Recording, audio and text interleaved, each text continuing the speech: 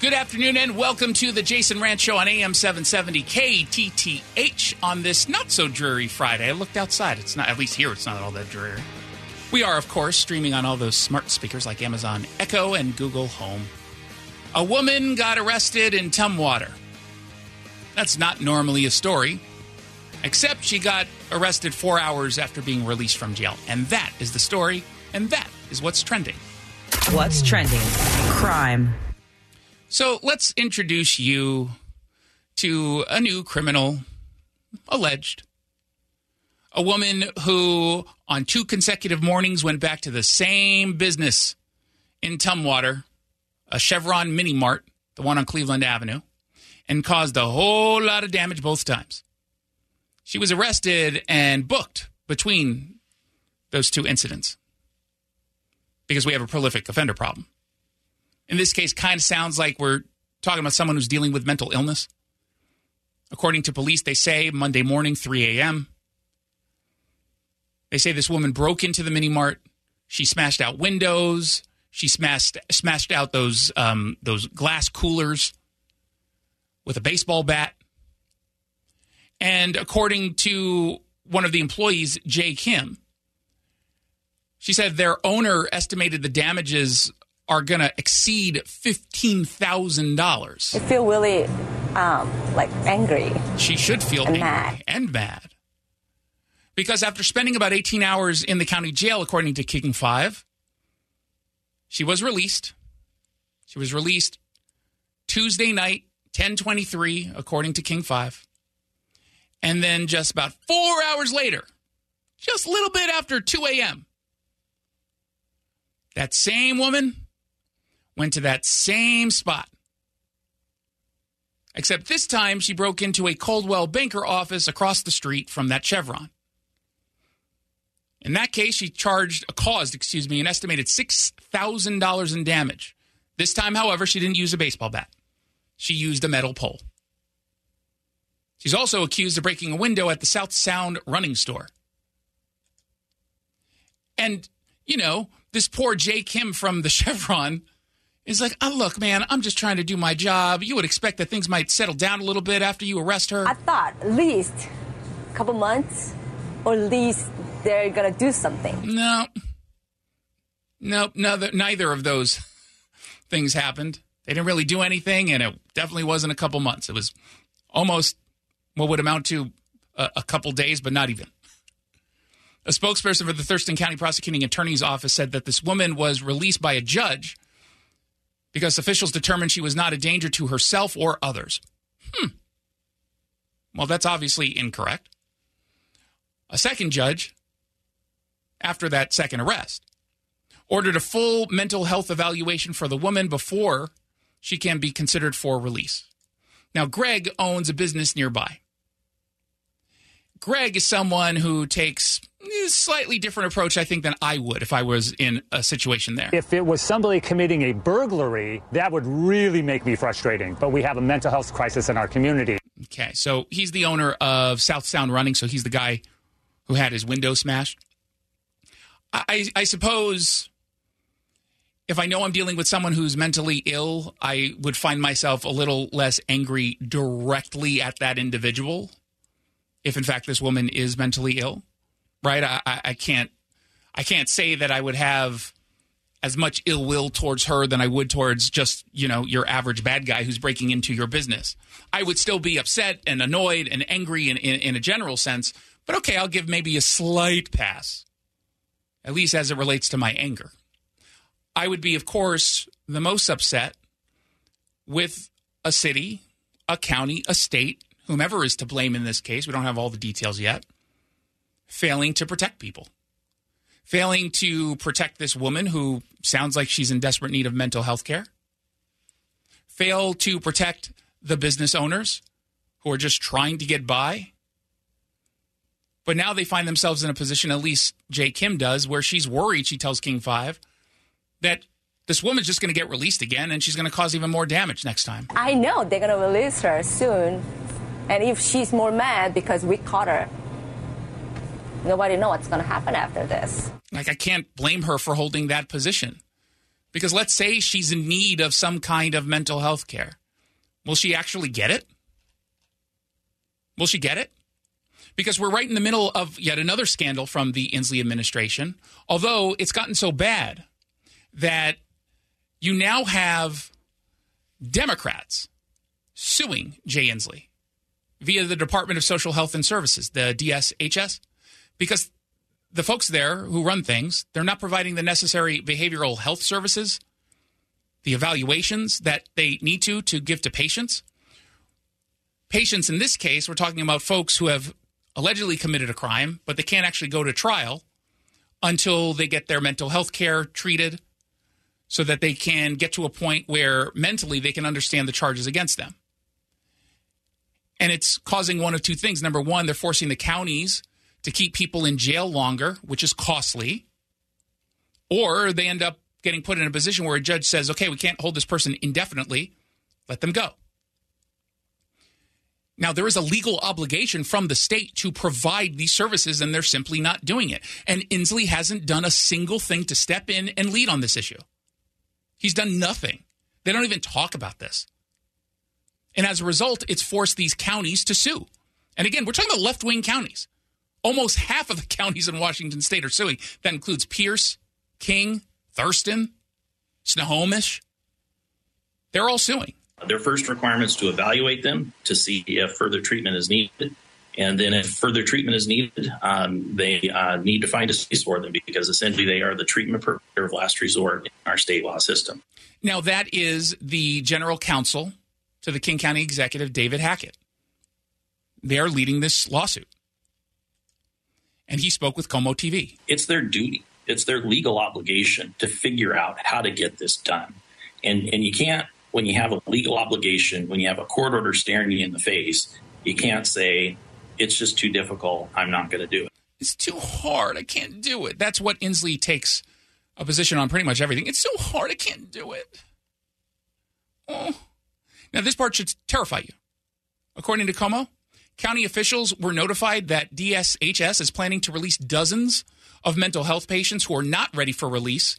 It's supposed to happen on September 7th, and they're going to do this to free up bed space. 45 of those patients are scheduled for release in King County. 45. Half of them, they say, are nowhere near ready for release. Now, question. Does that seem intentional to you? Because it does to me. Doesn't that seem intentional that we're purposely releasing people who are not ready because we just want to churn people through the system? Just so that we can, say we did something? Doesn't it seem intentional in the context of everything else they've been doing at the state level, Democrats? Where they have been trying to depopulate our prisons by releasing criminals early, by keeping them out of jail to begin with, by giving them passes, by putting them into restorative justice programs. All of that is intentional. Why would we not assume that this is intentional? Because it definitely seems like it is. Let's find out what else is trending. What's trending? The homelessness crisis. Well, consider me shocked by this Seattle Times story. There's a group called the Washington State Lived Experience Coalition, and they got a whole bunch of tax dollars to help deal with the homelessness crisis, oversee a shelter, a hotel, a homeless hotel with about 300 people inside, only to fail miserably, run out of money, leaving about 300 people not just facing, quote unquote, eviction, but facing more time out on the streets. It turns out, shocking as that may be, that an advocacy group made of people with, quote unquote, lived experience, which just means they're formerly homeless or currently homeless. Yeah, it turns out they don't know what it is they're doing, that they don't know how to run or maintain a shelter. And then, of course, according to a new audit, an independent evaluation of this program, according to the Seattle Times, it was paid for by local philanthropic organizations that fund homeless services. They try to get a better sense of what happened, when it happened, why it happened. And they realized that there was pretty much no oversight of its finances for the Washington State Lived Experience Coalition, that they didn't communicate with its fiscal sponsor or the region's systems that run homelessness services. But it goes beyond that in this audit. Because remember, this, and we talked about this when it happened or when we first learned about the financial failures here, $700,000 in debt they got into starting in, what was it, March? This audit said that pretty much everyone involved, anyone who had even knowledge of what was happening with this lived experience coalition, they're to blame. They're the ones to blame too. They share the blame. And of course, as we said at the time, that there's no oversight into these groups that end up getting money. We just hand it out because it's federal dollars. They'll continue to flow in. This report said that, hey, guess what? No money should have gone through the Lived Experience Coalition in the first place because it didn't actually meet any of the guidelines for funding. Yet they got it anyway. Isn't that weird how it works? Now, this is just a draft report according to the Times. It's in the fact-checking phase. They expect it to be finalized by early September. Don't expect to see a whole lot changing in this report because at the end of the day, some of the particulars don't even matter, frankly. Seriously, they don't matter. So in this case, the small details don't matter because it's the big detail that is ignored over and over and over again. Whether we're talking about it at the state level, the county level, the city level, there is a homeless industrial complex. And mixed in with that are lawmakers and decision makers who want to pretend that they are evolved when it comes to homelessness. And thus they talk to people with quote-unquote lived experiences, another one of those progressive terms that kind of just popped up and started getting used in a meaningful way over the course of the last several years. We're supposed to believe that because they're homeless, they're the ones who are best suited to get people out of homeless because they used to be. Except no, the fact that they used to be homeless is exactly why I wouldn't want to give them all of these responsibilities. Unless all of a sudden they turn themselves into a millionaire. Why would I trust someone who was formerly homeless, who couldn't keep themselves out of homelessness, to fix an issue here? God bless them for actually getting the help that they obviously needed.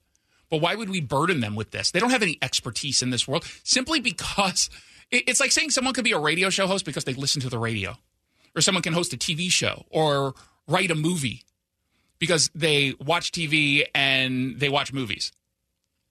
No, it doesn't mean that they have any expertise. You being good in trivia, for example, on movies doesn't mean that you would be a good host for a movie trivia show. You might be a good contestant, and in this case, the contestant could be a consultant. Go ahead if you want to consult with some homeless people just to get a better sense of what might lure some of the homeless folks into shelter and get the help that they need. Okay. That seems reasonable to me, so long as you're not spending a ton of money on that. But at the end of the day, we know exactly what works and we know what doesn't work. We know that Housing First model does not work. I write about it extensively in my book, What's Killing America, published by Center Street. That means they paid me. If you want to pre-order the book, I really, really, really hope you do. Just go to Amazon.com, Walmart.com, BarnesandNoble.com, Target if you want, and purchase What's Killing America as a hard copy. If it does well enough, we're going to do a book signing.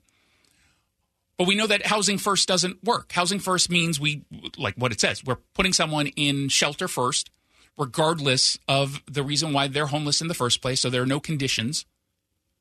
Meaning if you're an addict, we're just going to give you an apartment or a homeless hotel or a shelter bed, whatever it is, and you can continue to use. Once we have you in the system, then we'll try to get you to get the help that you need. But we're not going to force it. That doesn't work. The only thing that has consistently worked over and over and over again, pretty much regardless of where the crisis is, giving the person a hard time so they don't feel comfortable living on the streets, constantly telling them we're going to continue to give you a hard time, we're going to continue to move you until you finally say yes to our offers of assistance. And the reason why you have to do that with the people who are out on the streets is because the ones who are motivated, the ones who don't want to be there, the ones who are not comfortable living out on the streets, they're the ones already getting the services because the services are out there. The resources exist. The help exists. It's there. Those people are already getting help. We don't need to hassle them. But the people who have given up, the people who feel like there's nothing that can help, you know what? You're going to be a little bit tough on them. You have to. And every single time you don't do that, every single time you just give money to failed organizations that continue to fail and yet somehow get larger and larger budgets, you are doing a disservice to absolutely everyone who's living out on the streets. And of course, you're doing a disservice to the taxpayers who are funding all of this. Let's find out what else is trending. What's trending? legal. Now that we have the Donald Trump mugshot, now that the left was able to, what they think, humiliate him, where do things go? What happens next? Is there actually a threat to the nomination, or perhaps the opposite? Now it's a shoo-in. Joining me on the line, Newsweek editor at large, Josh Hammer. Welcome back to the show. Always a pleasure, Jason. What's your first reaction to the idea that they did a mugshot, which seems purely vindictive? Well, Jason, I was eating dinner with my fiance and her parents, and I physically turned around my head at one point to go refill my glass of water, and I saw the mugshot for the first time come across Fox News, and I couldn't stop staring at it. It's a moment that, many of us who grow up, revering the U.S. Constitution, flying the American flag, loving this country, just, you just don't think that you're going to see these things in your lifetime. I mean, it's kind of a stereotypical thing to say, perhaps, and maybe it's perhaps a little trite and well-worn, but it really is reminiscent of, these Latin American, third world countries, sub-Saharan Africa. It's just awful. It's just absolutely awful. It is a photo that will be remembered in American history, whether it's famous or infamous, I guess depends on your perspective. I thought Trump was very savvy, by the way, to try to immediately fundraise off it with his, return to Twitter 2.5 years later. But yeah, talk about crossing the Rubicon. That is definitely crossing the Rubicon. That's for sure. What implication does this have, if any, on the election? Are we at a point where there's only so much extra points you can get for being the victim of political targeting? Obviously his poll numbers go up every time he gets indicted. This is a bigger moment because of the mugshot. Does he get a bump on that, or has he already experienced all the bumps he's going to get? Well, I think it was like an hour and a half ago, a brand new poll came out. I saw Fox report on it. It was a poll out of Iowa. I think it was Public Opinion Strategies was the name of the pollster. And it's kind of the first post-debate poll in Iowa, which obviously votes first in the nation that we've seen. DeSantis had actually a notable bump. So he jumped 7 points up. And Trump was 1 point down. He went from 42 to 41, but I don't know if that was post-mugshot. It probably wasn't, if I had to guess. So hard to say. The mere fact that he returned to Twitter, that tweet has probably gotten hundreds and hundreds of millions of views by the time your listeners hear this. So I presume that's going to, drive a lot of new fundraising for him. But yeah, at some point, how many bumps can you possibly get from this rally around the flag effect of sorts? But it's obviously a very good news cycle from a pure political perspective for Trump. It's obviously not a very good news cycle from a legal perspective for Donald Trump. But for now, it certainly remains Donald Trump's race to lose, pending some things that still could change, but it's clearly him for now. Do you think it was a mistake for him to skip the debate? Just to that poll, again, it's one poll, but Ron DeSantis taking a nice little bump there. He's losing maybe just a point, but it's all about those margins, and it's about where the voters go once a bunch of candidates start dropping out. So from my perspective as, a writer, talker and just a commentator and just a conservative in general, I was very disappointed that Trump was not at the debate. I think that he owes it to the Republican voters to kind of give his case, this notion that he doesn't have to give his spiel, so to speak, because he was a former president, because he's leading by a lot. I think that's incredibly presumptuous and frankly, more than a little bit insulting, certainly to many voters who are not wholly and exclusively committed to their particular candidate. If you're even remotely on the fence, I really do think that you should feel somewhat insulted by the fact that he was not there. But, having said all of that, from Trump's own perspective, I don't fault him, especially kind of given the legal avenue. It's very easy to foresee a world where Chris Christie kind of gets under his skin on debate stage, kind of goads him into saying something about one of his 4 criminal prosecutions.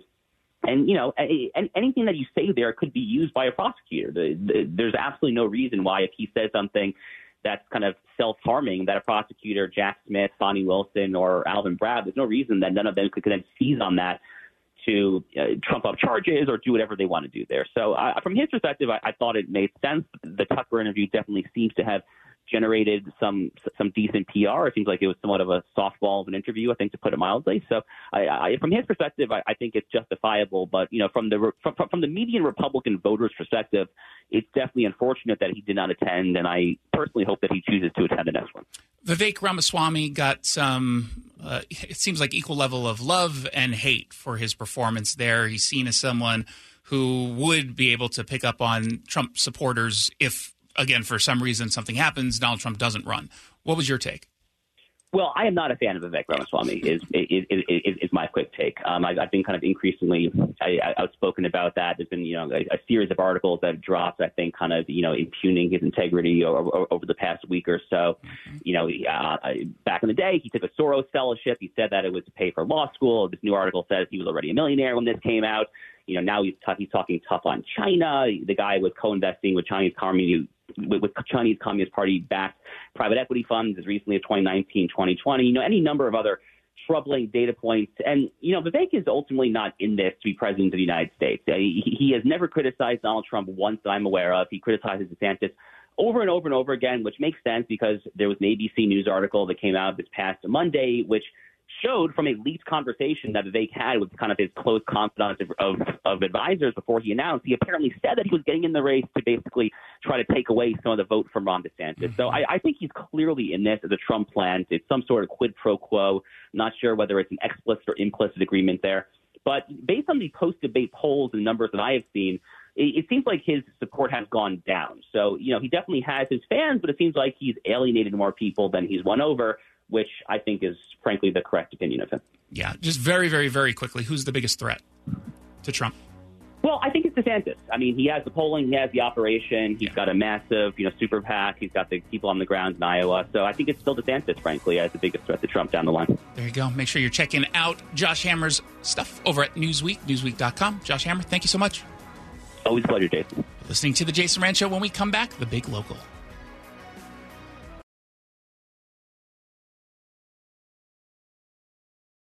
KTTH.com.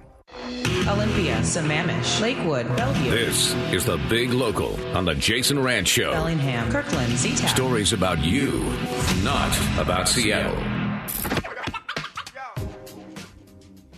Hey, look at that. Look at the time. It's 4:30 on a weekday afternoon, and that means it's time for The Big Local, brought to you by Alpine Specialty Services. They are online at alpineclean.com. This is the part of the show where we completely ignore stories coming out of Seattle. Instead, we focus all of our attention on the communities you live in and care about most. And let's consider this to be the back-to-school edition, because we only have school stories this segment. And the first one, I think, is a good one. It comes out of Sumner Bonnie Lake School District, where they spent the summer break installing and testing a new and much better security system. This according to Como TV. They say every person without a key card for that particular school has to walk up to a camera. They have to ring a bell. The secretary at the school will be able to see exactly who it is.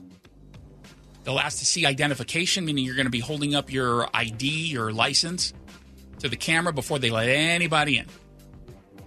If you don't do that, you are not getting into that school. And by the way, they're going to get a snapshot of your ID. When I had them put their identification up, we do try to take a live snapshot of that.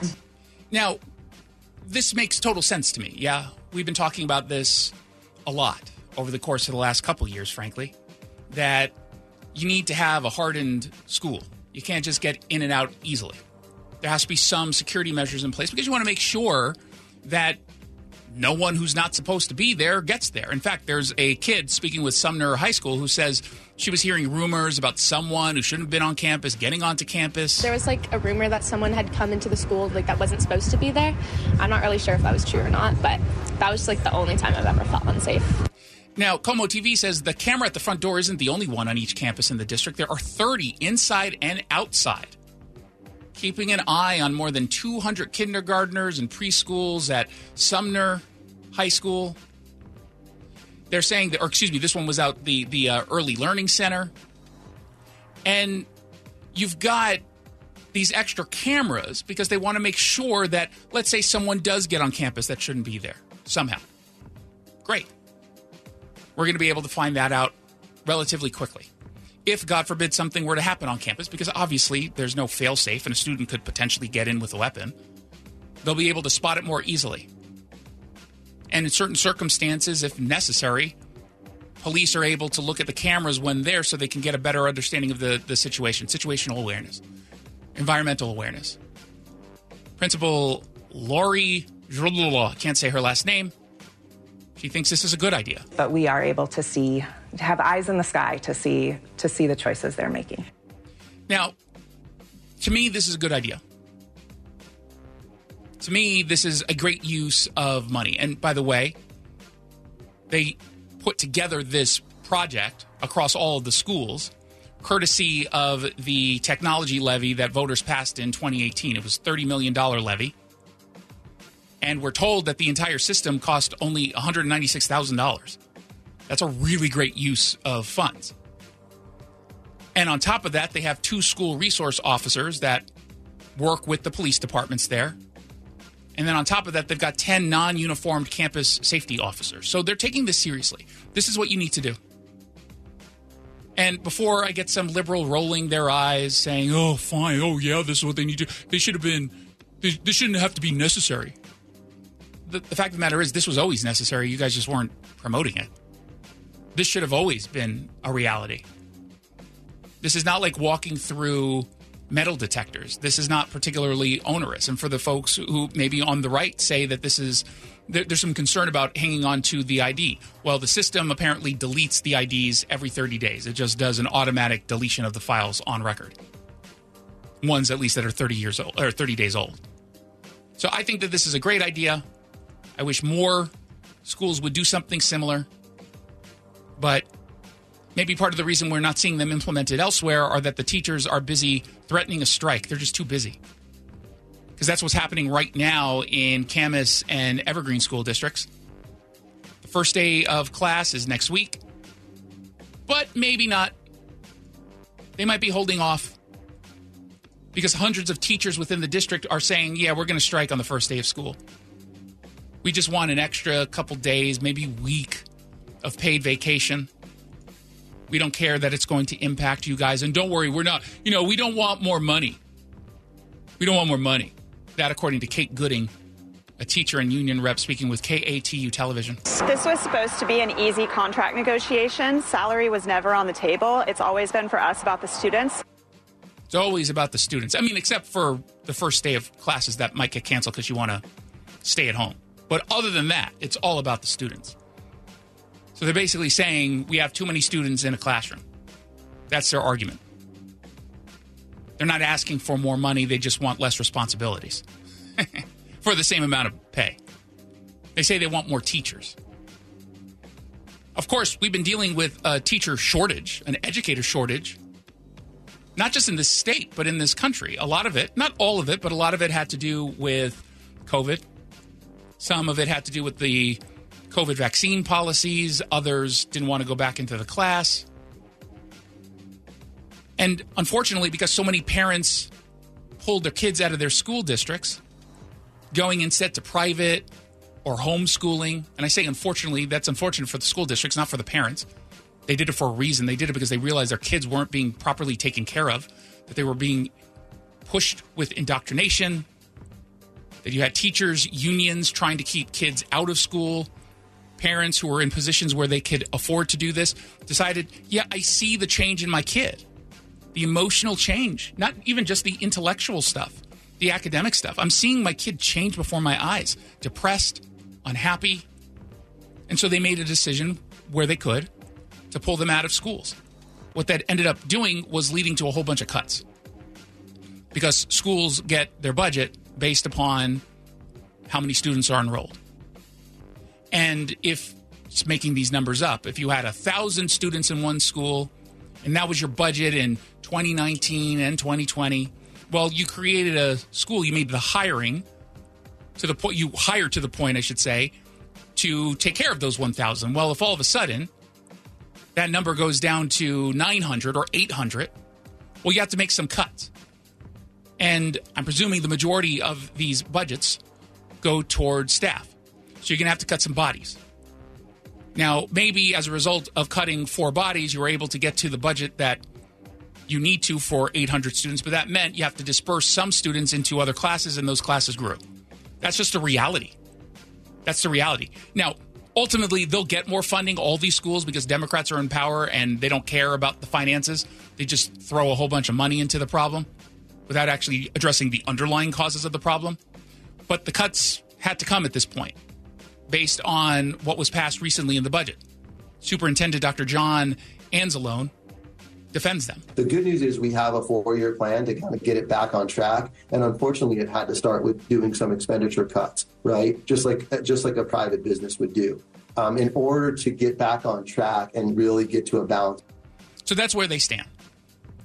Now, I've been checking in each and every day with I think we haven't made it official, but I kind of want to make sure that our friend Nolan, who is a student, a 7th grader, out in Kent, I kind of want to bring him on as an intern because he's just so incredibly eager. Meanwhile, we're stuck, unfortunately, with Duncan, who's just a jerk. Yeah, you're a jerk, Duncan. You see, he flipped me off again. We have a group of students that always just, oddly, they just decided to show up into the studio. I don't know who let them in. Someone should talk to Isaiah at the front desk. But these kids just keep showing up, and they're an audience, and I figure, okay, I might as well indoctrinate them. But this Duncan character, you're replaceable, Duncan. So let's check in with Nolan on day 3 of the Kent school day. One of the craziest things to me is just going to all these different classes and learning very different things. I think that'll be a big part of it. Oh, he's still excited. Although there's some parents who are not so excited.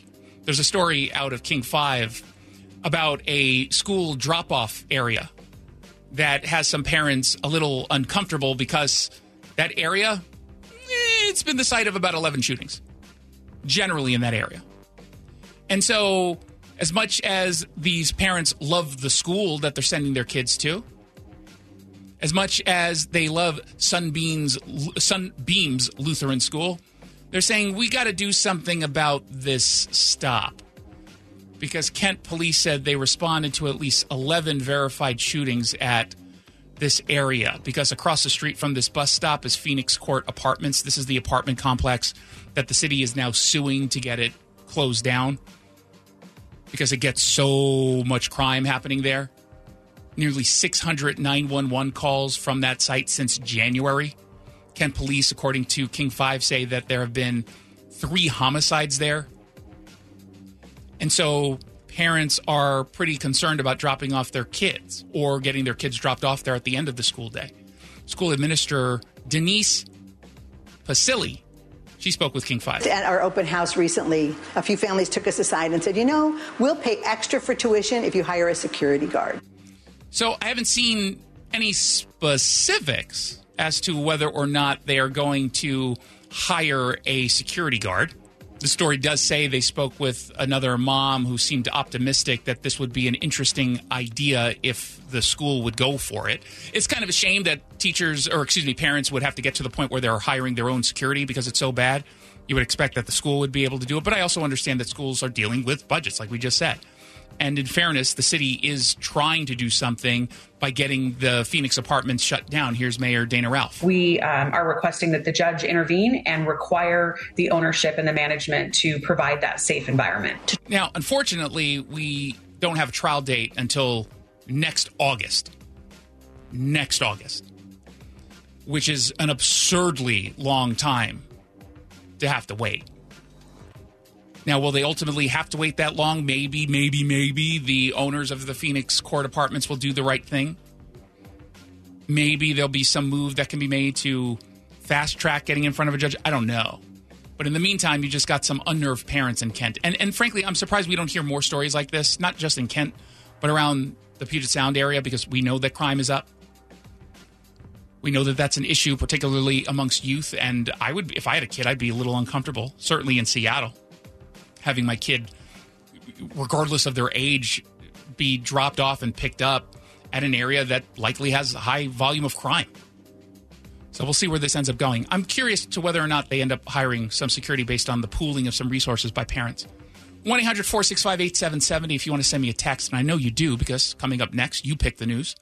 And you can text me which story you would like me to tackle. Story number 1, New York City residents erupt over new migrant shelter near schools. Should we stay on the school theme? This is a story from Fox News. Or story number 2 from the New York Post. The View host Ana Navarro's husband is roasted by fans over his quote-unquote ghastly feat. Ugh. So one of those stories will be a challenge, since it's really going to lean into theater of the mind. The other one will be a lot easier. Which one will you give me on this Friday? 1-800-465-8770 if you want to send a text. You're listening to The Jason Branch Show.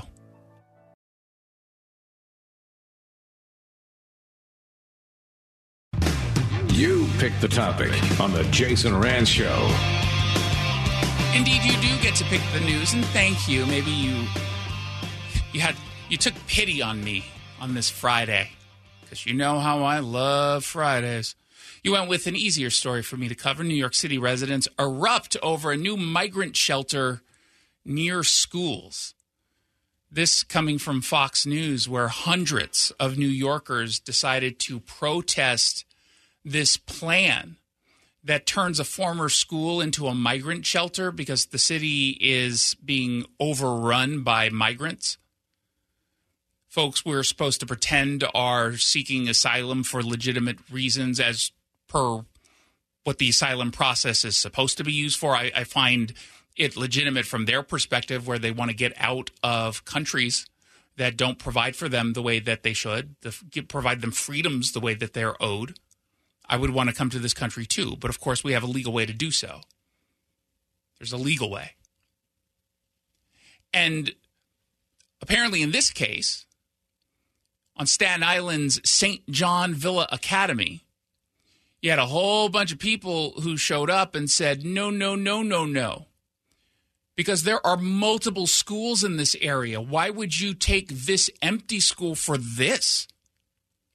Have you not been reading any of the news reports, not just here in New York, but across the country, where you've seen an increase in crime associated with just housing migrants whom you're not vetting, whom most of which are single men, young single men? They've been committing crimes. Not all of them, but a lot. There has been crime. We did the story last week out of Chicago, where they saw an increase in prostitution, smash and grabs, all specifically because of the migrant shelter, which in that case was also a place that was protested. But of course, the people ended up losing, and I fear that the people are going to lose here. But you do have, at least in this case, and as I recall in Chicago too, you have some Democrat lawmakers who are stepping up. Jessica Scarcella Spanton, she's a Democrat state senator. She's one of them. She was on Fox and Friends this morning and said, whoa, whoa, whoa, this is not being used for what it's supposed to be used. So to me, this is another setback in giving this community an education center that they truly deserve. Most importantly, it's in an extremely quiet residential area, and the residents do not want this shelter here. They were actually out last night. I hear there was 300 to 400 people who are still protesting as of 2 a.m. last night. So this isn't something that's going away, and I'm really encouraging the administration to utilize the relationships he has with the elected officials who know their communities best, and this is certainly not the right location for a migrant. There apparently was a large banner over the protest site that read, "No effing way." You know you're in New York when you get a sign like that.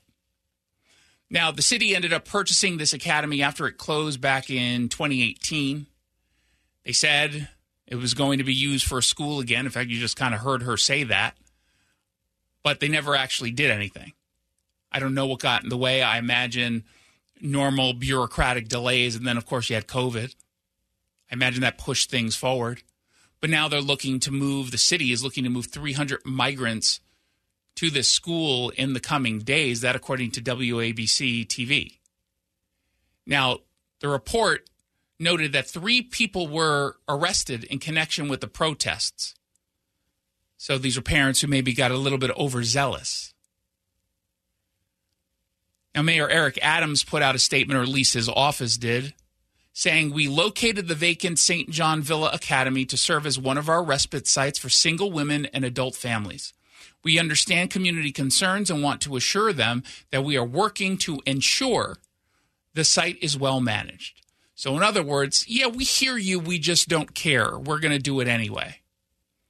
But Scarcella Scanton, the state senator, told Fox News, you still have time to do the right thing. Do the right thing. It's not a good place for a site, and it's not too late. They haven't brought the migrants over yet. It's not too late for the city to reverse this decision. If they could see what we're seeing on the ground, I know that they would understand this is a poor location for these migrants. So in other words, she's saying, look, I know the area because I represent it. Eric Adams, you don't know this area. You've got some bureaucrat who's working for your office, probably some 23-year-old, who made a decision, who did what was easy. They said, ooh, this is an empty spot. Let's fill it with migrants. The folks who are pushing back, they're obviously right to do so.